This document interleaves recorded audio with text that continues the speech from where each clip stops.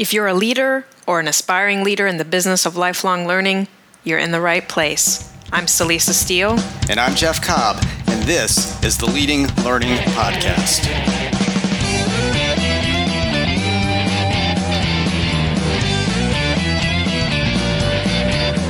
Hello, and welcome to episode 165 of the Leading Learning Podcast.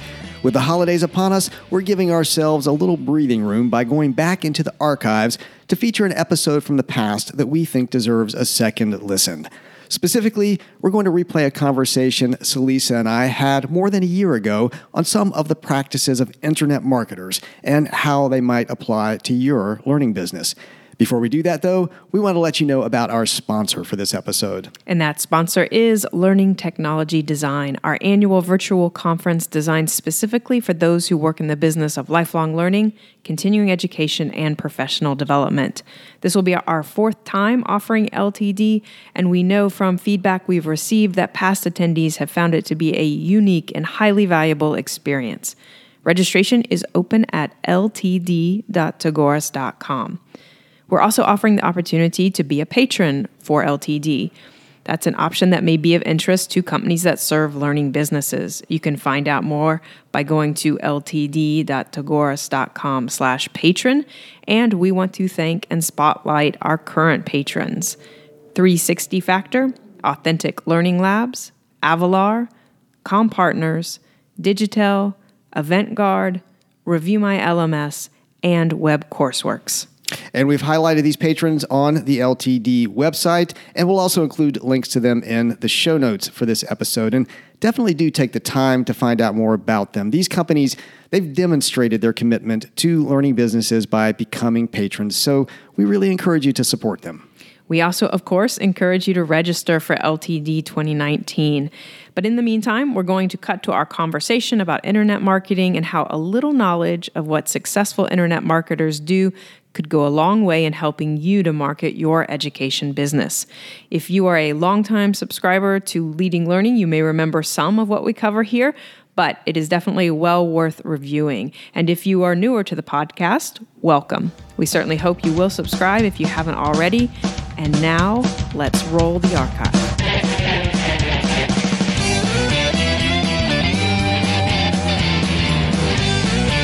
So, speaking of subscribing, speaking of internet, websites, downloadable resources, we're going to focus in on the whole concept of internet marketing and specifically internet marketers and what they do, or at least what the really successful ones do to be successful. And we should probably clarify up front here what we mean when we say internet marketer. You know, we're not talking about just any old company or person who markets things online. In that sense, we're probably all internet marketers in one way or another. But this really applies specifically to entrepreneurs who make their living, and in some cases make a fortune, really, primarily through marketing and selling effectively online. So, you know, some examples of these types of people are Jeff Walker would be a big one, famous for his product launch series. Brendan Bouchard, the guys over at Internet Business Mastery, Ryan Deiss. These are some of the people that we're talking about. And, you know, many internet marketers sell only digital products. That's all they do. Not all of them, but many of them do sell physical products and events and things like that. But digital products are big.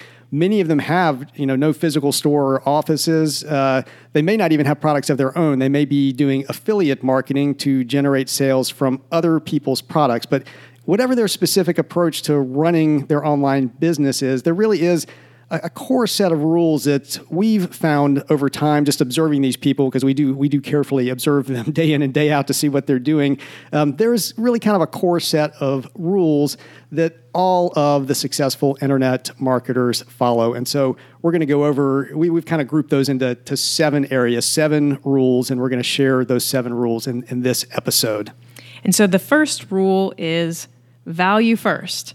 And I know if you've been listening to our podcast or been following what we do at Tagoras, you know how we like to harp on value, because really, you know, you're not going to be able to sell or market anything effectively if you aren't offering something of value to your customers and your prospective customers. Now, the sort of added trick is that you've got to provide that value before you start charging for additional value. And this is something that internet marketers really get. They really understand that, before people are going to be willing to pay a dime, they need to know that you actually have something of value, that you can actually help them with their problem or help them seize an opportunity. And even before handing over something like an email or other identifying information. So, there's money, but then there's also this other information like an email. And I'd say that it's getting incredibly and increasingly competitive, so that people don't really want to, hand over their email again unless they see that there's something of valuable. So you need practical, actionable types of resources that are freely available, freely in the sense of $0, and also available without having to sign up for anything. And so if you're having any sort of difficulty with your learning business, if your enrollments aren't where you want to see them, if you aren't getting the uptake in any of your, among any of your offerings, what we would encourage you is to look at value. Are you actually offering something of value? And what can you offer that helps lead people logically to sign up for that course, to make that enrollment purchase, to sign up for your conference? What is it that you can do in terms of maybe brief videos or PDFs with a checklist or a variety of things? What can you do to provide some value so that people can begin to see what you know and what you can help them with? And this is really the momentum area of the value ramp for folks that are familiar with our value ramp, and we'll link to the value ramp in the show notes so that you can see this. But this is, providing those resources up front. Again, as you were saying, Celisa, you're not necessarily asking for an email address initially. It's a blog post. It's a podcast episode like this one happens to be. But attracting people to you because you're providing that value. Then you may move to accepting or getting people to give you their emails. And then eventually, obviously, as the value escalates, you're going to move into charging for it and charging them more and more. But really thinking in terms of providing significant value up front so you can start that momentum and then take them up the value ramp. So value first, definitely, and we're all about that here at Tagoras.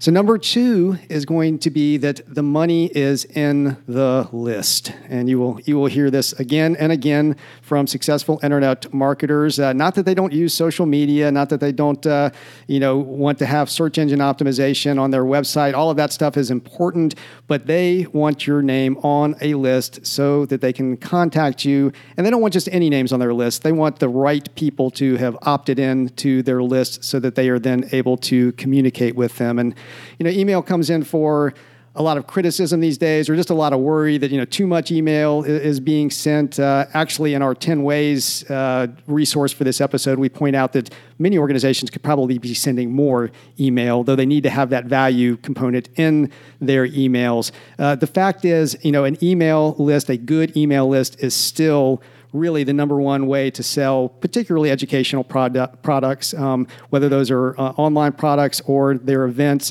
We see it again and again with clients. That's where they are getting the most uptake, when they are able to send out a successful email and get the clicks from that. That's when they're going to get a registration. Now, there's a little bit of a twist on this. If you're a membership organization, as many of the folks listening to this episode are, then obviously, you've got your membership list. That's your membership email list. And so you're using that for your marketing purposes.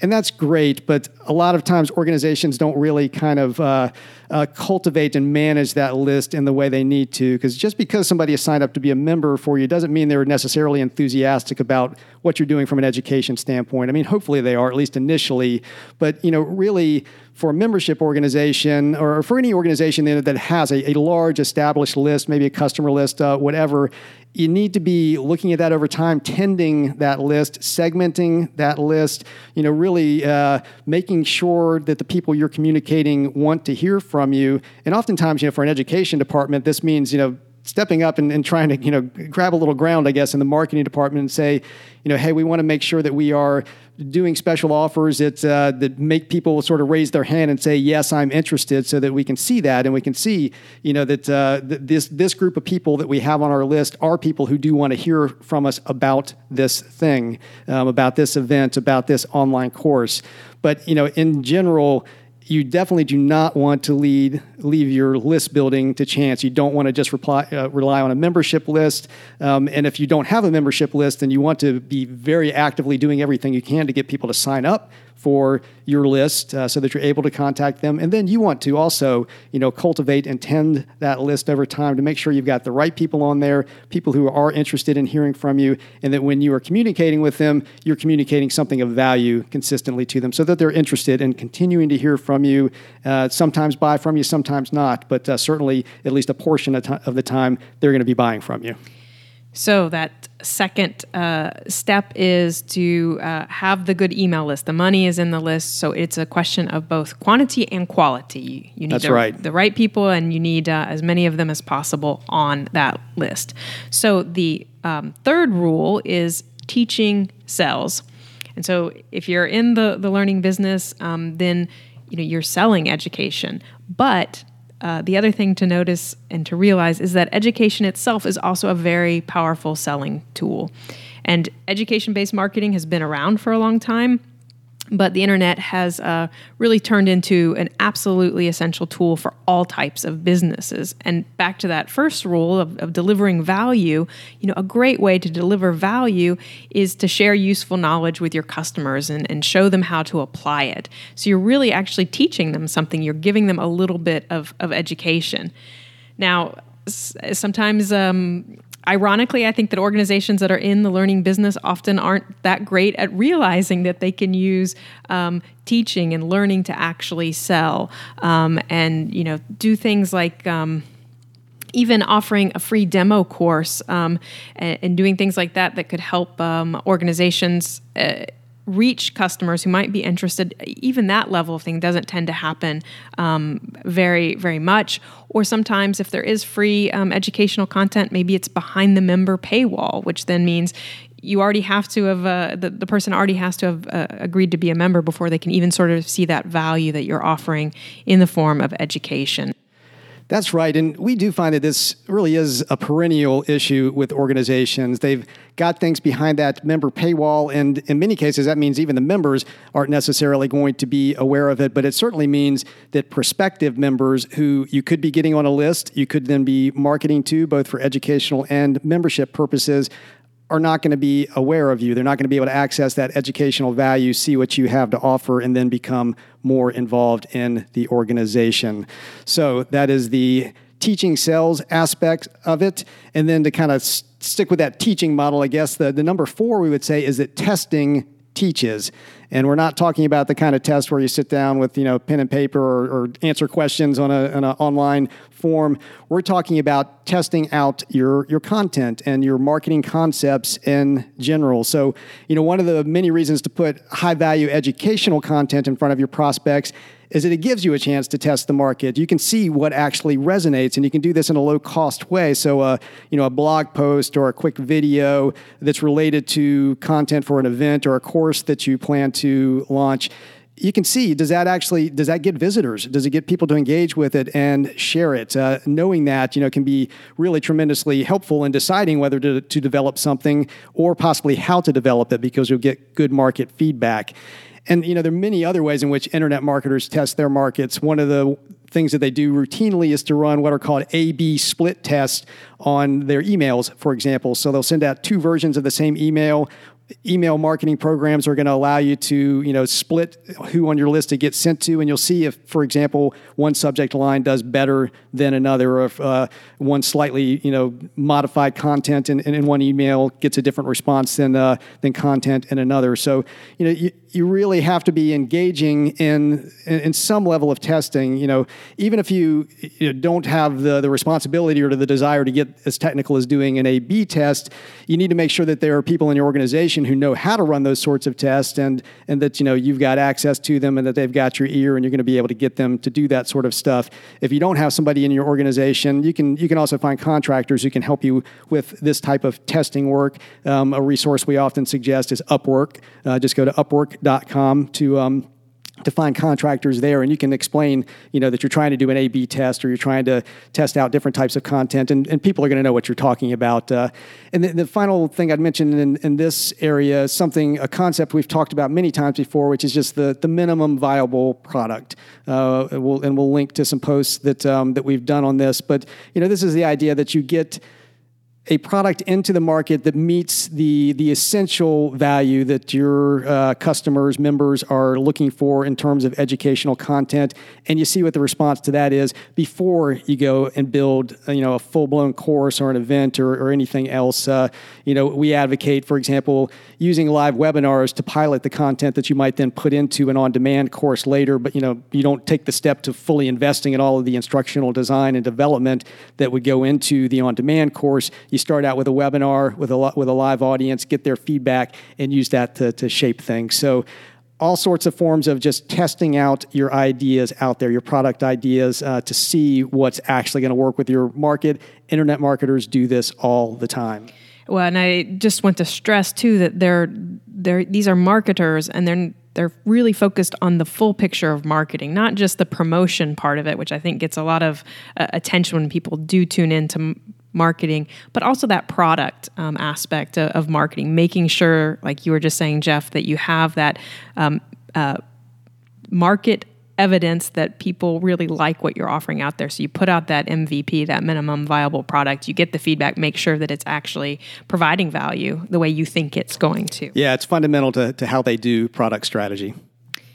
So the fifth rule is emotion rules.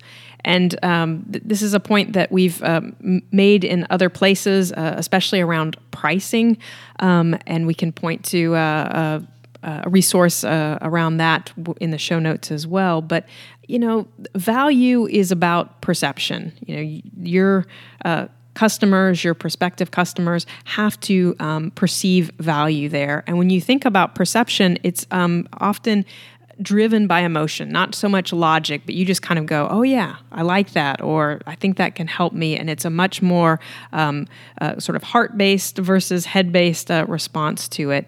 And so the really successful internet marketers, they know how to weave their products into a story that really gets that emotional response from the prospective buyer. And so they tend not to focus all that much actually on the products that they're selling, and they tend to focus more on the outcomes. So maybe it's more freedom, maybe it's more self-sufficiency, maybe it's better health, maybe it's less headache managing staff. You begin to get the picture here. And I think we see a lot of organizations that sort of forget this point, and when they talk about a product and an educational offering, and they sit down to do the marketing, the promotion of it, they tend to focus on things like how much credit something offers, or the fact that it's convenient, or that it's timely. And those can be benefits, and I think that people can perceive those as valuable, but they don't tend to have that emotional pull. And they also tend to be the same kinds of things that competitors either are already touting or certainly can start to tout, and so it doesn't leave you in a particularly unique position. And so figuring out that emotional connection, that emotional story you want to make, that can be tough. And I think that's probably why it doesn't happen all that often. But it's really worth the effort to begin to make guesses about what matters to your learners. And so you want to make sure that you're listening to your learners, that you're observing them. This might be an area where you can do things like focus groups and interviews, so that you really are hearing from the horse's mouth, from the learner's mouth, what it is they value, what they would like more of, what isn't helpful to them. And you begin to hear those stories that people are telling about their training and education and experiences, and then that begins to provide you with that fodder that you can really turn into this emotional story that you can put into your marketing. Now, I will note this is the area where internet marketing can kind of go to the dark side in a way. A lot of people, and unfortunately, rightfully so, do not have a high opinion of internet marketers. They can feel sleazy, manipulative. And it's often when that happens because they're doing the emotion thing poorly. They haven't really understood who they're talking to, and they're trying to tug on people's heartstrings, but haven't really made the connection. And like you said, this is tough. I mean, this is where the good marketers really stand out. That first of all, they're ethical and they are taking the time to really understand who they're talking to and what is meaningful to them, and they take it to heart. And it comes across in how they present themselves out to the marketplace that they're trying to serve. So if you can master the emotional side of the picture, it's really, really powerful. This next one is also very powerful, number 6, and this one is words matter. Yeah, right. Words matter. And we all know that attention is, a really precious resource these days. So, whether a prospect is surfing the web, opening an envelope, checking your inbox, you typically have a matter of seconds, or in many cases, milliseconds, during which she's going to decide whether or not to pay attention to you. So your choice of words in that brief time, that can make the difference between starting a long-term relationship or simply racking up another bounce, as I call it, when somebody comes to your website and then basically leaves immediately because they haven't seen anything that feels like it's going to be of value to them. And then, arguably even more important, once you have a prospect's attention, you need to make it count. You're going to need to convert them because it's very nice to get their attention, but if they don't do anything with that, then it doesn't really matter. So here again, the words you use really count. So how do you convey the value that we talked about in the first point here as rapidly and effectively as possible, and convince the prospect to take action? Whether that means actually making a purchase or whether it's simply signing up for an email list, as we talked about in number 2, building your list. So successful internet marketers recognize that they either need to master the skills of great copywriting or they need to hire people who already have mastered those skills. And in many cases, the organizations that we're talking to through this podcast, who we work with, don't necessarily have somebody on staff who's got great copywriting skills. I mean, that's not just a general marketing skill. That's very specific. Somebody who's really trained and has that down to both an art and a science. But you can hire those people. And again, a resource for this type of thing is to go to a site like Upwork.com, where you can find good copywriters. But I'd also say, giving training to your marketing staff, getting training for yourself and how to write effective copy can be extremely powerful. And we'll also recommend a couple of books that we think are great for supporting this and giving you some good examples. And we'll recommend some other sites as well that you can visit for good copywriting advice. And again, you'll be able to find those in the show notes for this episode at leadinglearning.com/episode 109. So we are at the 7th and final rule of internet marketing that we're going to offer. It's no process, no business.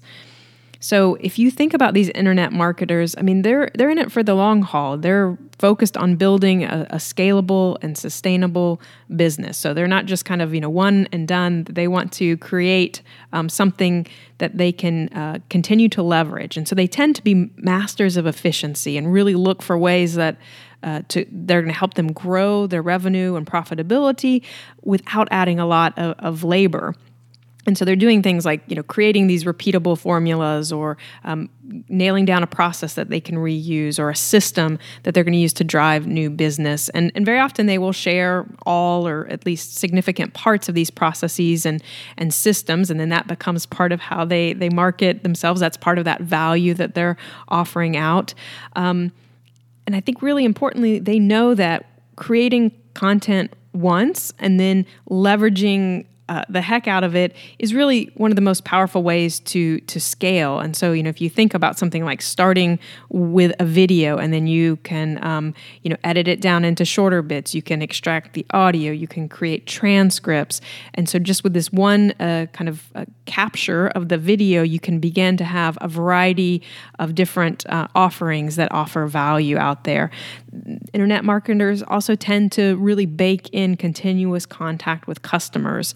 And so they're not having to gear up for some big initiative to reach out to customers or prospects. That's just something that's happening automatically and naturally as they're emailing their lists and making offers, and they're paying attention to who responds to which offers, and they're using all of that to get to know their customers better and better. So in short, internet marketers recognize that great products are only part of the equation, and what you really have to have is an efficient, scalable process to go along with any products. And that's what's going to give you a sustainable business. And this is a point we've really been trying to learn and make part of our business over time. We've looked to folks like John Jantz at Duct Tape Marketing, who has some great perspectives on this, and we'll link to him. And people like Ryan Deiss. We have his invisible selling machine sitting on the desk in our office here, and have incorporated some of his methods into how we approach email automation and how we're going to maintain engagement with our list over time. We have a process built into that whole list component of things. So that was number 7. And to recap the rules, we had number 1, which was value first, making sure you're providing value even before you're asking for anything. Number 2 was the money is in the list. So, making sure you're building that list. And even if you have the list, making sure you're tending it and cultivating it and, really continuing to provide value to it in ways that are meaningful to the people who are on the receiving end. Number 3 was teaching sales. So we talked about the power of educational content as a marketing tool and tapping into that resource that, of course, learning businesses are naturally going to have, but aren't necessarily using. Number 4 is testing teaches. And again, this is not a school test. This is testing out your ideas in the marketplace and getting feedback that helps you to decide your strategic direction, your product strategy, just figure out what's going to work. Number 5 was emotion rules. So, trying to really connect with people, not just at a logical, intellectual level, but at an emotional level, because that's where most decisions, including buying decisions, are usually made. Number 6 was words matter. So being able to write great, compelling copy that gets attention and then leads people to converting, to actually, signing up, purchasing, whatever it is that you want them to do. And then finally, no process, no business. You really need to be able to take all of this and get it into a process, or you'll drive yourself crazy, frankly. You've got to be able to repeat this, automate it, really make it kind of a machine. Ryan Deiss uses the words invisible selling machine for a reason. And it's a lesson definitely to take to heart. So you just recapped those 7 rules, Jeff, and those are what successful internet marketers do, but it's really important to note that they follow them consciously, that they tend to be very clear about their overall strategy and very deliberate in how they proceed with executing on that strategy. And so the important thing to note is that strategy is the context that makes these rules work for you. And we'll wrap up this special archive edition of Leading Learning with that note about strategy. To get show notes for this episode, just go to leadinglearning.com/episode 165. When you check out the show notes, you're going to see various options for subscribing to the podcast. And if you're getting value out of what you hear and even rehear here, we would be truly grateful if you would subscribe, as it helps us to get some data on the impact of what we're doing with the podcast. And we'd also be grateful if you take just a minute to give us a rating on iTunes or whatever service it is that you use to listen to us. For iTunes, all you have to do is go to leadinglearning.com/iTunes. Celeste and I personally appreciate your rating and review, especially at this holiday time of year. You can consider it a little bit of a gift to us. But even more importantly, those reviews and ratings play an important role in helping the podcast show up when people search for content on the business of lifelong learning, continuing education, and professional development. We'd be grateful if you'd check out our sponsor for this episode, Learning Technology Design, at ltd.tagores.com. Again, this is our annual virtual conference, and if you, like most of our Leading Learning listeners, work in the business of lifelong learning, continuing education, and professional development, it is an event not to be missed. And finally, consider telling others about the podcast. You can send a tweet by going to leadinglearning.com/share. You can also like us on Facebook at facebook.com/leadinglifelonglearning. And of course, you can share us with others there. However you do it, please do help share the good word about Leading Learning. Thanks again, and see you next time on the Leading Learning Podcast.